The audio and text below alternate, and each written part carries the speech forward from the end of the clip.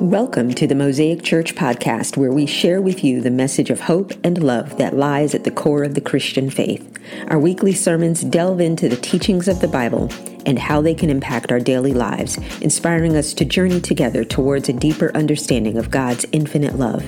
Join our community of believers as we embrace the power of faith and embark on a transformative spiritual journey. Mosaic Church in Mableton, Georgia exists to lead people to an authentic relationship with Jesus Christ to help them change the world. Now, please enjoy this message from Pastor Broderick Santiago, lead pastor of Mosaic Church.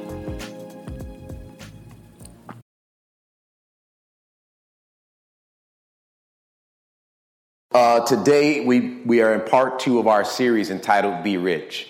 And once again, I have to let you know, this is not originally something I wrote. It's not a message I've prepared. It was greatly inspired by a great pastor, pastor of one of the largest churches in this area, Pastor Andy Stanley of North Point Church and Buckhead Church. So he's an amazing guy. He wrote a book entitled Be Rich, and he created a series. And it's so good. Sometimes stuff is so good, it just bears repeating, right? So you just ask permission. Hey, can I use that? And then I got to put the Pastor B spin on it.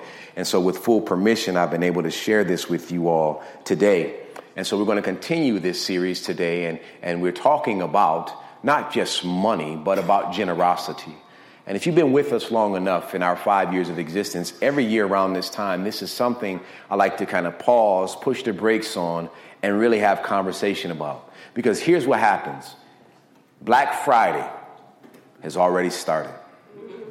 If you've been paying attention, they're already asking you for your money. And some of y'all are already committing yourselves to Black Friday stuff.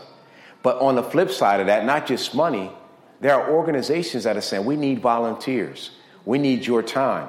So when I talk about generosity, I'm not just speaking about it from the form of money or the space of money. I'm speaking about it from the first. All of that, your time, your talent, and your finances.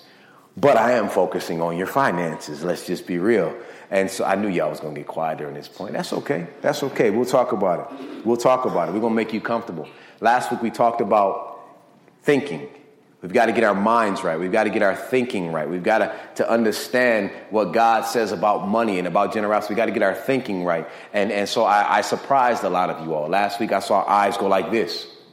You know, the eyes are big. And they were big because I was talking to a bunch of rich people. We had a church. Y'all won't believe it. If you weren't here last week, you missed it. We had an entire church filled with rich people. The entire church. Nothing but rich people. And so today I want to talk to rich people and people that love the church. Amen. Now, if you don't fall in one of those categories, it's okay. Just go ahead and grab yourself a beverage, sit down, and I promise at some point I'll entertain you or make you feel like you've been to church. But let me clear something up so you know if you fall in one of those categories. When I'm talking about the church, I'm talking about Big C, the church, the body of Christ. And I believe if you're in this place, you kind of at least have some sort of affection toward the body of Christ, or else you wouldn't be here. And when I talk about rich people, I know some of y'all are like, nah, that's not me. You don't even know my bills. Well, according to a recent poll that was done October 18th, 2017, if you make, y'all ready? Y'all ready for this number? Y'all, I'm about to blow your mind. If you make a whopping $32,400 combined household income, you, my friend, are rich. Oh, man, y'all got quiet. Hello, lights. If you make a whopping $32,400 combined household income, I've got news for you. You are among the 1% of the world's highest wage earners. So when I put it in the global perspective, you understand what I'm talking about when I say I'm talking to rich people. If you live in America, you are rich. Watch this. 5% of the poorest people in America are richer than most of the people in the world. 5%. 5% of the poorest people in America are richer. Now, they may not have money. You may see them sleeping on the streets, but they determine this by access to. We have shelters. We have nonprofits that you can go to and fill out some paperwork, and they take your information and they give you boxes of food. We're taking up coats. Many places don't have that. So if you make $32,400 combined household income, you're rich. Look at your neighbor and say, hello, rich person. You are rich. You are rich. And so we're talking about that today. I want to, our scripture for this entire series, the foundation of this entire series comes from the book of 1 Timothy, chapter 6, verse 17 through 19. 1 Timothy, chapter 6, verses 17 through 19. 1 Timothy, chapter 6, verses 17 through 19. And I'm going to be reading today from the New International Version, but I believe we'll have the version on the screen as well. It says, command those who are rich in this present world not to be arrogant, nor to put their hope in wealth, which is so uncertain, but to put their hope in God, who richly provides us with everything for our enjoyment. He says, command them to do good. Put your finger on the pause button, because I don't want y'all to miss over that one C word. The next sentence in this particular verse. That sentence, it's a big C. It says, command. He didn't say, hey, Timothy, suggest to them.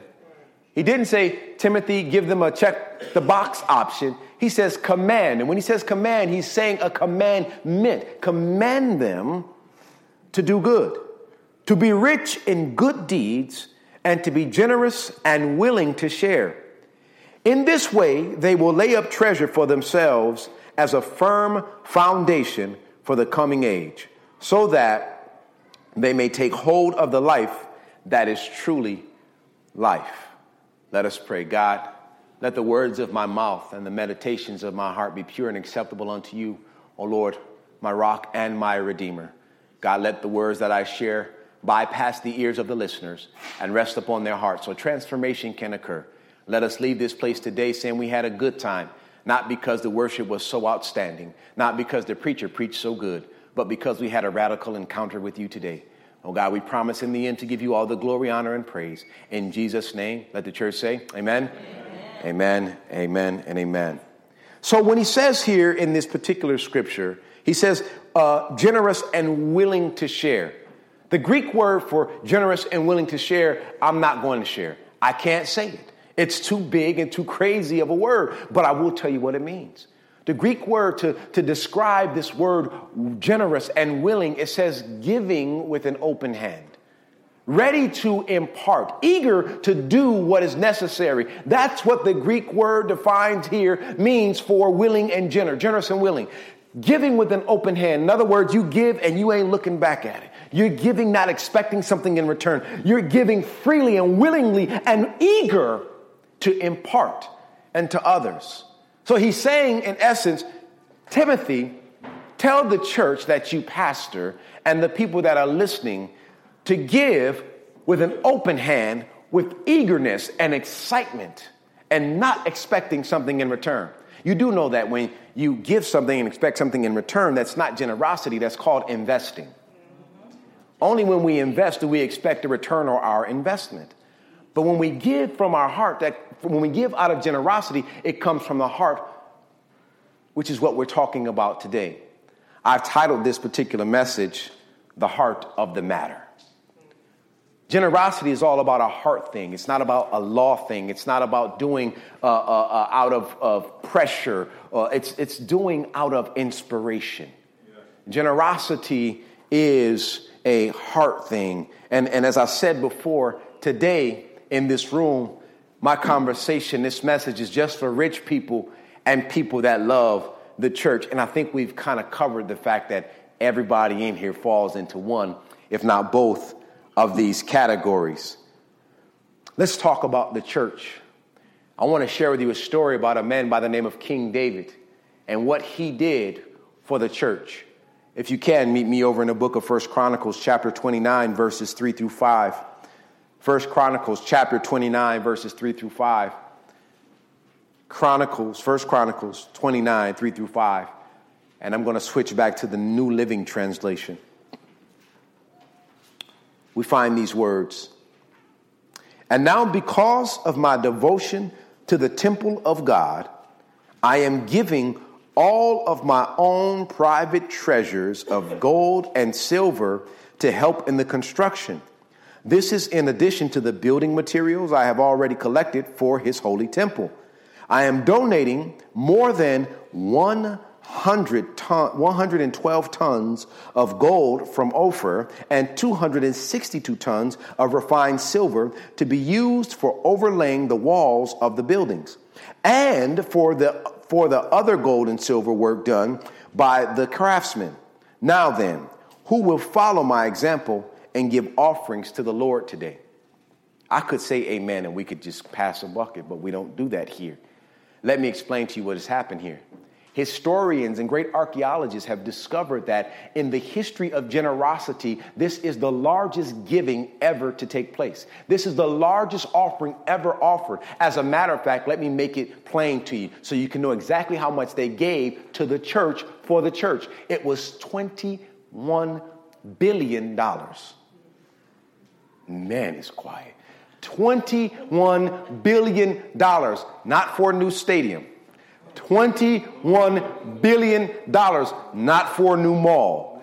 $21 billion, not for new development. $21 billion to the temple, the place where God is. Why? Not to say they have a big, beautiful edifice of a building, but to build up people. $21 billion to build the church. Do you realize that's a lot of money? Let me fix that. $21 billion then. Not for his sake, but for the sake of the kingdom of God. You do realize that Jesus never came to build up a bunch of churches. When he met the disciples, he says, come, follow me. Let me make you fishers of men. And when he said that, he was saying, come, follow me. Let me teach you how to build up people. Let me show you how to attract people, bring people, connect people, and build them up. We have churches not so that we can come together and fellowship and just commune. We have churches, these buildings, these edifices to be epicenters of learning, to be epicenters of growth and development, to be epicenters where people are built up. That's what the buildings are for. Not to just come together on Sunday only, but to do life together. Let me show you what happened after David. He started this. So after David started the thing, guess what happened next? 1 Chronicles 29, 6-9 says this. Then the family leaders and the leaders of the tribes of Israel, the generals and the captains of the army and the king's administrative officers all gave. How did they give? Willingly. They all gave willingly. David didn't say, hey, y'all better give or you're fired. They gave willingly because they saw him give willingly for the construction of the temple of God. Now watch what they gave. They gave about 188 tons of gold, 10,000 gold coins, 375 tons of silver, 675 tons of bronze, and 3,750 tons of iron. My goodness, that's a lot. They didn't stop there. They also contributed numerous precious stones, which were deposited into the treasury of the house of the Lord under the care of Jehiel, a descendant of Gershon. The people rejoiced over the offerings, for they had given freely and wholeheartedly to King David. Aha, who's paying attention? They didn't give to King David. They gave freely and wholeheartedly to the Lord. And it says this, and King David was filled with joy. Not because they gave unto him, but because they gave unto his Lord. Not because he was reaping the benefits of it, but he knew his God would be pleased with it. He knew what God had done for him. He knew that God had saved him when he was just a shepherd boy killing lions out there with just a slingshot. He knew that God had been with him when he stood before Goliath without the proper armor and defeated him. He knew the God who saved him from King Saul, who was chasing him, trying to kill him. He knew about this God, and to return the favor, to reciprocate the same kind of love to God, he decided, you know what? The best I could do is give all that I have to honor him. Because the truth be told, none of us can reciprocate the kind of love God gave us. None of us can reciprocate that. We can sacrifice our kids because that's what God did. But it would not be the same as what God did for us. See, sacrificing my kid will not atone for your sins.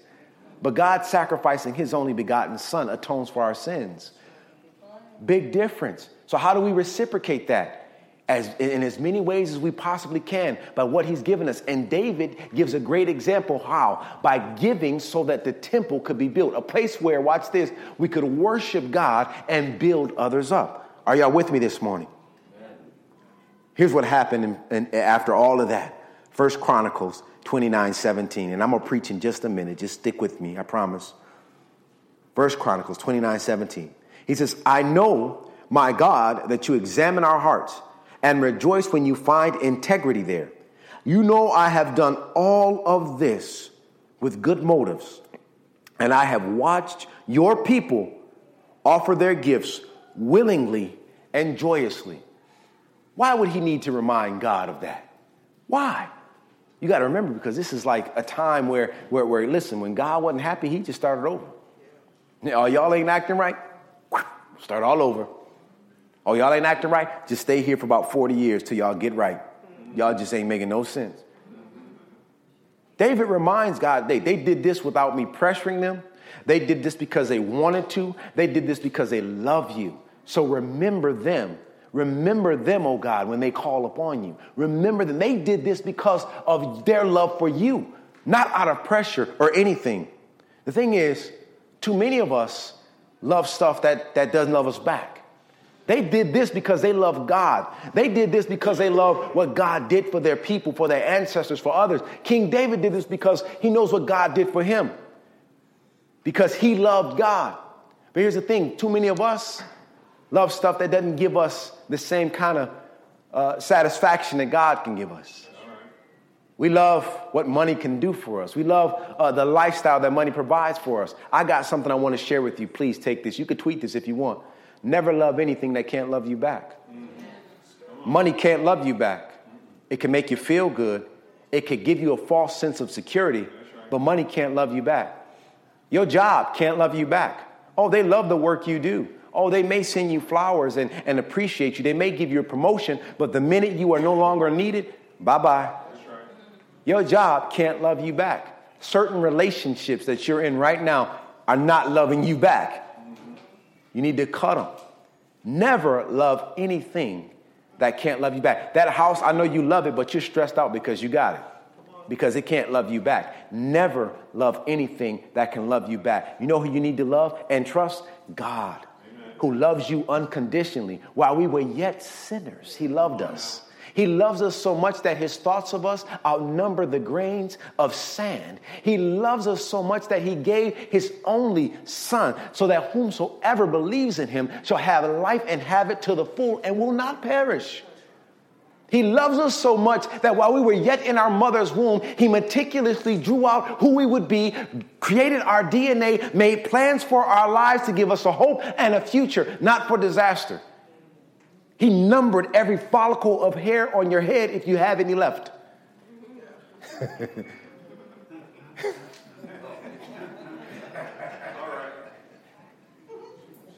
Hey, slow this morning. That was a joke. I wrote it in there. They was going to laugh at that because I knew. Wrong crowd. 1 Timothy 6:10 says this. For the love of money is the root of all kinds of evil. And some people, craving money, have wandered from the true faith and pierced themselves with many sorrows. Do you get what he's saying? He's saying because we love, watch this, not love money, but we love, in essence, what money does for us, that we've made some decisions that has caused us sorrow. That's what he's saying in essence. We bought something we shouldn't have bought, and now we're like, daggone it, man, this thing is terrible. We spent our money on somebody that we shouldn't have spent it on, and they're gone. We bought clothes that we can no longer fit, and we got clothes in our closet with tags on it when there are people right here in the city of Atlanta homeless, digging through garbage cans, trying to find the best portions of our waste. Something's wrong with that. Something's wrong with that. Here's what I want to tell you.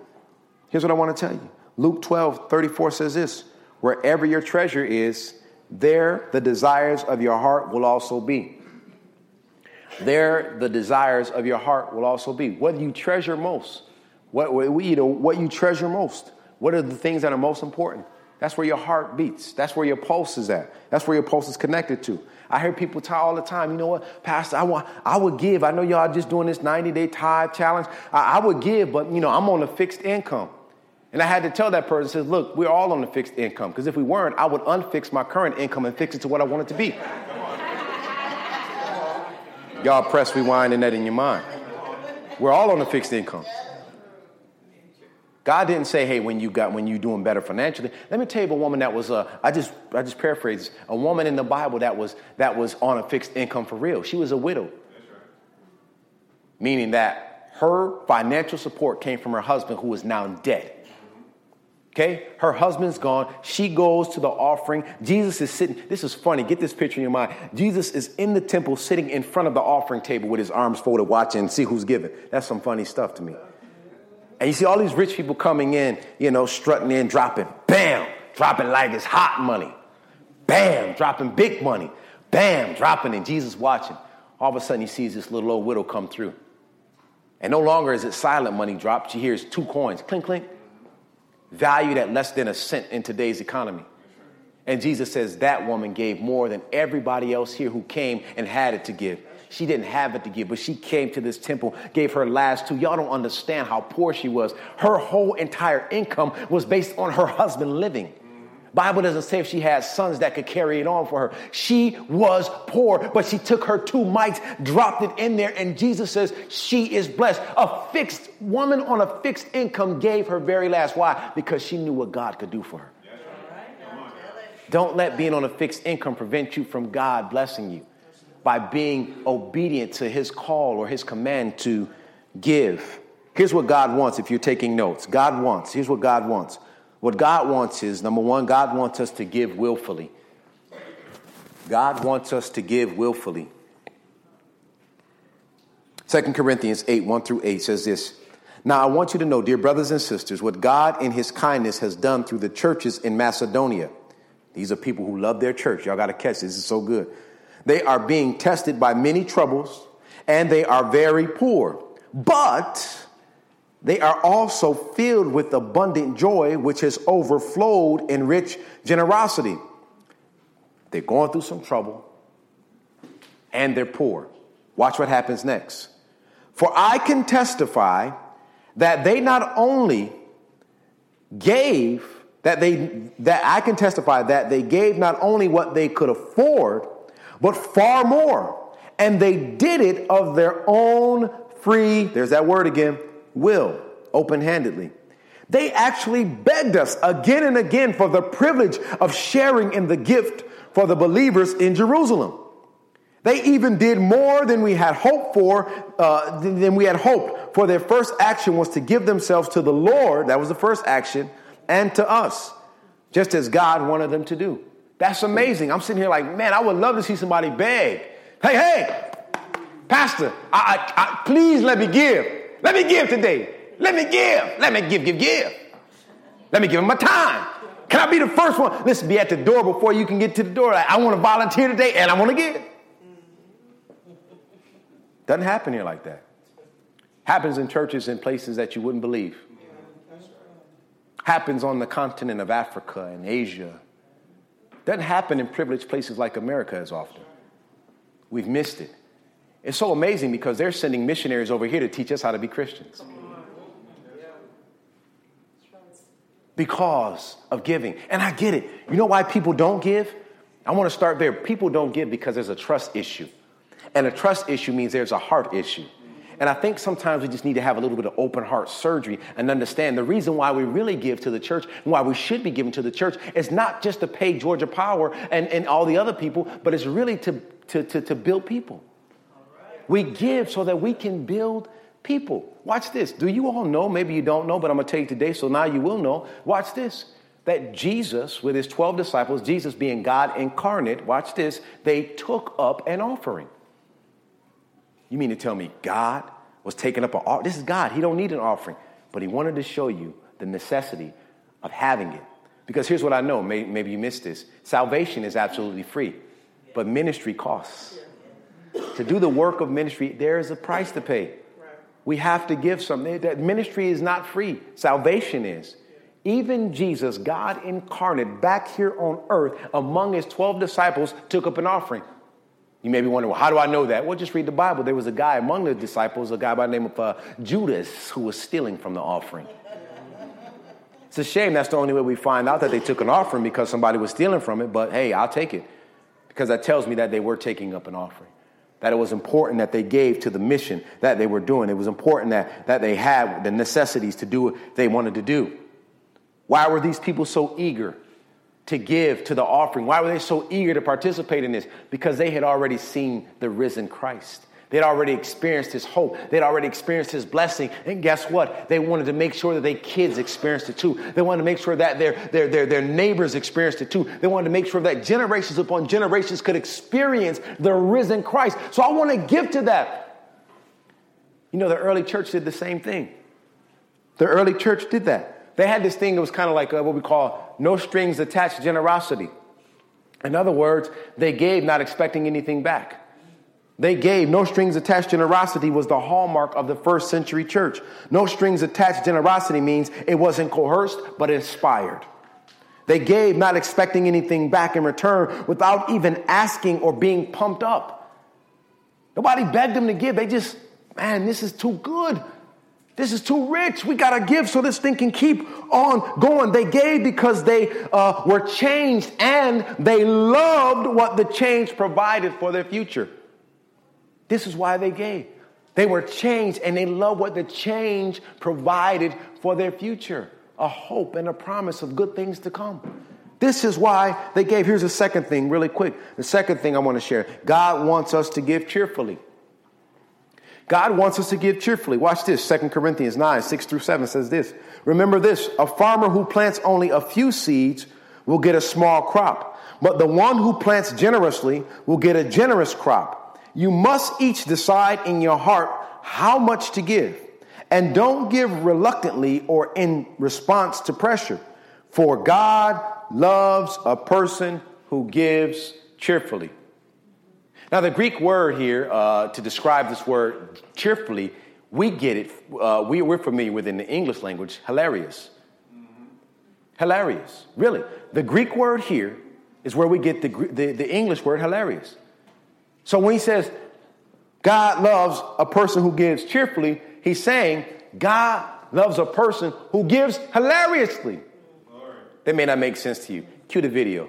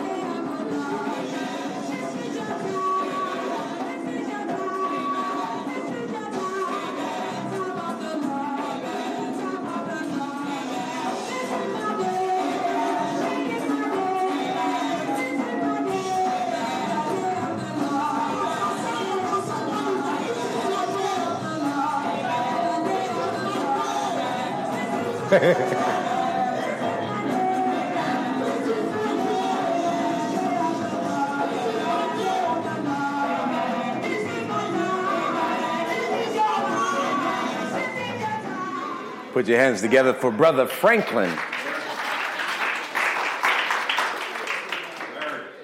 Hilarious. I'm not saying God expects us to all come in here and do that. I mean, I wouldn't mind. I wouldn't trip because I think it honors God. But the thing is, that's what he wants. And you know why he wants that from us, to come in here hilariously giving? Because when we do that, we have a testimony attached to that. Brother Franklin, I don't have time to tell you his testimony. You can Google it. Go to YouTube. Type in Brother Franklin's testimony. This man faced death 3 times, and 2 of those times he was pronounced dead. He's an immigrant that's here in the U.S., and he shouldn't be, not because of immigration laws, but because of other reasons. And he's here. He's doing great. He's down in Houston, Texas. His story, his testimony. So when he gives, he says, I can't wait. This is the part of service I can't wait for. I love the preaching. I love the worship. But giving, that's something different. Because this is the place where I can do that. We know of another person, the person I talked about that built a temple, wanted to build a temple for God. King David out in the temple, worshiping hilariously to the point where he was naked. Why? You only do that when you know where God has brought you from. You only scream and shout and sing loud and off key when you know that God has brought you through some mess, and here you are today. It may not be perfect. Everything may not be working out, but you're here. You have life. You've got air in your lungs. Your heart is still beating. Only time you do that is when you know that God has not let you down. And y'all are still sitting. I'm joking. Don't just stay put, please. I don't have that kind of time. Listen, God wants us to give hilariously. It should be crazy type of giving, because that's crazy praise unto him. Let me tell you how we do it. Y'all ready? Let me show you how we do it. Did I delete my notes? I think I deleted my notes. No, I didn't. There we go. I got it. I thought I deleted it, Sister Tori. All right. Here's how he wants us to. This is how we do it. He wants us to give willfully. He wants us to give cheerfully. I'm almost done here. And this is how we do it. We should prioritize what's important. We should prioritize what's important. And watch this. I'm not talking about just your finances. When you wake up in the morning, who gets the best part of your day? Because that first hour, that first moment you wake up is the best hour of the day. Who gets it? You don't have to tell me, but I know some of y'all do this. Oh, man. Oh, wow. Right? Some of y'all grab their remote and do this. Put the news on. And all you hear is negative stuff. So when you are feeding yourself negative energy in the morning, it's just like eating rotten eggs. You're going to get a tummy ache. You're not going to be well the whole day. I dare you to just start with a simple prayer. God, thank you. And then climb out of bed. And when you cut your lights on, wow, thank you. And when you go and cut your water on and let it run to the perfect temperature before you get into the shower, thank you. And when you go downstairs to your refrigerator and you open it up, and it may not be everything you want, but you got something in there. Wow, you're too good to me, God. Thank you. And then you stand in front of your wardrobe thinking about what are you going to wear, even though you have clothes with tags still on it. Thank you, God. Then you walk outside your door to your vehicle or to the bus stop because you have access to public transportation. Thank you, God. And then you remember the time when Pastor B told you that you were rich because you made $32,400 annually. Thank you, God. Now you can cut on your TV. Now you can scroll social media. First thing I do every morning, if you don't believe me, get up at 5 or 6 o'clock. Check out my Instagram. I post a scripture. That's the first thing I do. I want my day to start with scripture. Does that mean I'm not going to face trials? No, absolutely not. Does that mean I'm not going to get angry? No, absolutely not. Does that mean that I'm not going to be tested by the devil? No, absolutely not. But it does mean that I'm strong. I'm standing firm in my faith. Why? Because I started my day with prayer. I gave God my best time. And when it comes to tithe and offering, oh my God, my wife, we had a discussion about this. Every time she has alerts on her phone. So whenever time a deposit is made into the account, it alerts her. And so I've had to kind of pull her back like, hey, don't you spend no money till we pay that tithe, girl. I don't care nothing about no karate. I don't care nothing about clothes. Let's pay tithe first. I want God to get the first. Let's talk about that. That's the next thing. Prioritize what's important, but also set a percentage or an amount. Tithing is a discipline. Now, I will tell you, tithing was under the law. It was under the law, but Jesus still recognized it and accepted it. He says even to the Pharisees, he says, tithe, yes, but don't forget about the weightier matters, social justice, poverty, and other things. Tithe, you ain't got to stop tithing. So even if you don't give the 10%, let that be your goal. But start somewhere. Say, you know what, in 2018, because I know y'all already working out what you're going to do in 2018. Oh, I'm going to go to the gym more. I'm going to eat clean. Yeah, I'm going to try to read like the whole Bible in a year. I know some of y'all are thinking so radical right now. I dare you to say this year, I'm going to, every chance I get, every week, every time and here's the thing. You don't have to be in church to give, by the way. Not at Mosaic Church. You could text it wherever you are. You could be in Africa and text your giving and we'll still receive it. That's how we are. But hear me. Give. That's all he's asking you to do. Give. So if you say, hey, you know what? I'm going to start because this is discipline. Pastor B said it's a discipline. I'm going to start with 5%. Everything I get, I'm going to get 5%. And watch this. What's more important than the percentage is the order. More important than the percentage. He wants the first. It's one thing to just say, hey, God, I'm volunteering. God's like, yeah, but I really wanted that first hour. If you would have given me that first hour, I would have been much happier. God, look, I gave my 10%. Yeah, but you bought like the new J's. You got that new iPhone 10. I mean, come on. I'm like the leftovers. God is like, give me first. Do you know the only time God says test him is when it comes to money? He doesn't say, hey, test me to see if I'm going to heal you. Test me to see if I'm going to fix your marriage. Test me to see if I'm going to comfort you. No, he says, test me with your money and see if I don't open up the windows of heaven and pour out a blessing that you don't have enough room on earth to receive. But the problem is we look at God like a leprechaun. God, I gave with my money. And you're making an investment. And God says, no. This is not investing. This is generosity. And I'm going to open up the windows of heaven and pour out a blessing you won't have room enough to receive. If you don't have room enough to receive, that means it's bigger than money. Wow, that was an amen moment. If you don't have room enough to receive it, that means that there's no bank big enough to handle what I'm going to give you. It's bigger than money. So give to me first so that I may open up the windows and pour out a blessing that you don't have room enough to receive. I'm going to say these few things, and then we're out. You will miss the money you waste. I've been there. Back in the day before I was, where I'm at. Going to the clubs. Man, I spent all that money, man. Where all that money went? You will miss the money you throw away. I've been there, bet on my Bills, my Buffalo Bills, who I love. Don't you say nothing, nobody in this room. Amen. I know God personally. You will miss money that you lose. We've lost $20 here or there, right? You've lost that. You will never miss the money that you give to the church you love. You will never miss the money that you give to the local church. Can I talk to Mosaic Church people for just a second here?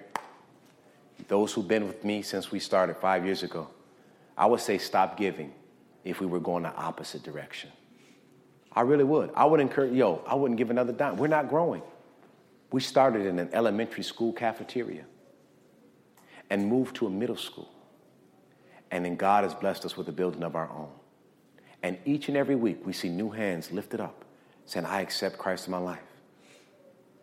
God is doing something with what you're giving. People are making decisions every single week at this church because we steward well what God has blessed us to give. Amen? Amen. Amen. Let us pray, and then we'll be dismissed. Heavenly Father. Thank you for joining us today. Our prayer is that Pastor B said something that moves you closer to Jesus. If you enjoyed listening to our podcast, we would like to invite you to follow us on social media at Mosaic Mableton and visit us at our website at wearemosaicchurch.org. You can learn more information about our church, ways to support our ministry through financial donations, stay updated on upcoming events, and find resources to support your spiritual journey. We would be delighted to welcome you in person on Sunday mornings to worship and connect with others. Our doors are always open to those seeking a place to grow and explore their faith. Thanks for tuning in, and may God bless you on your spiritual journey.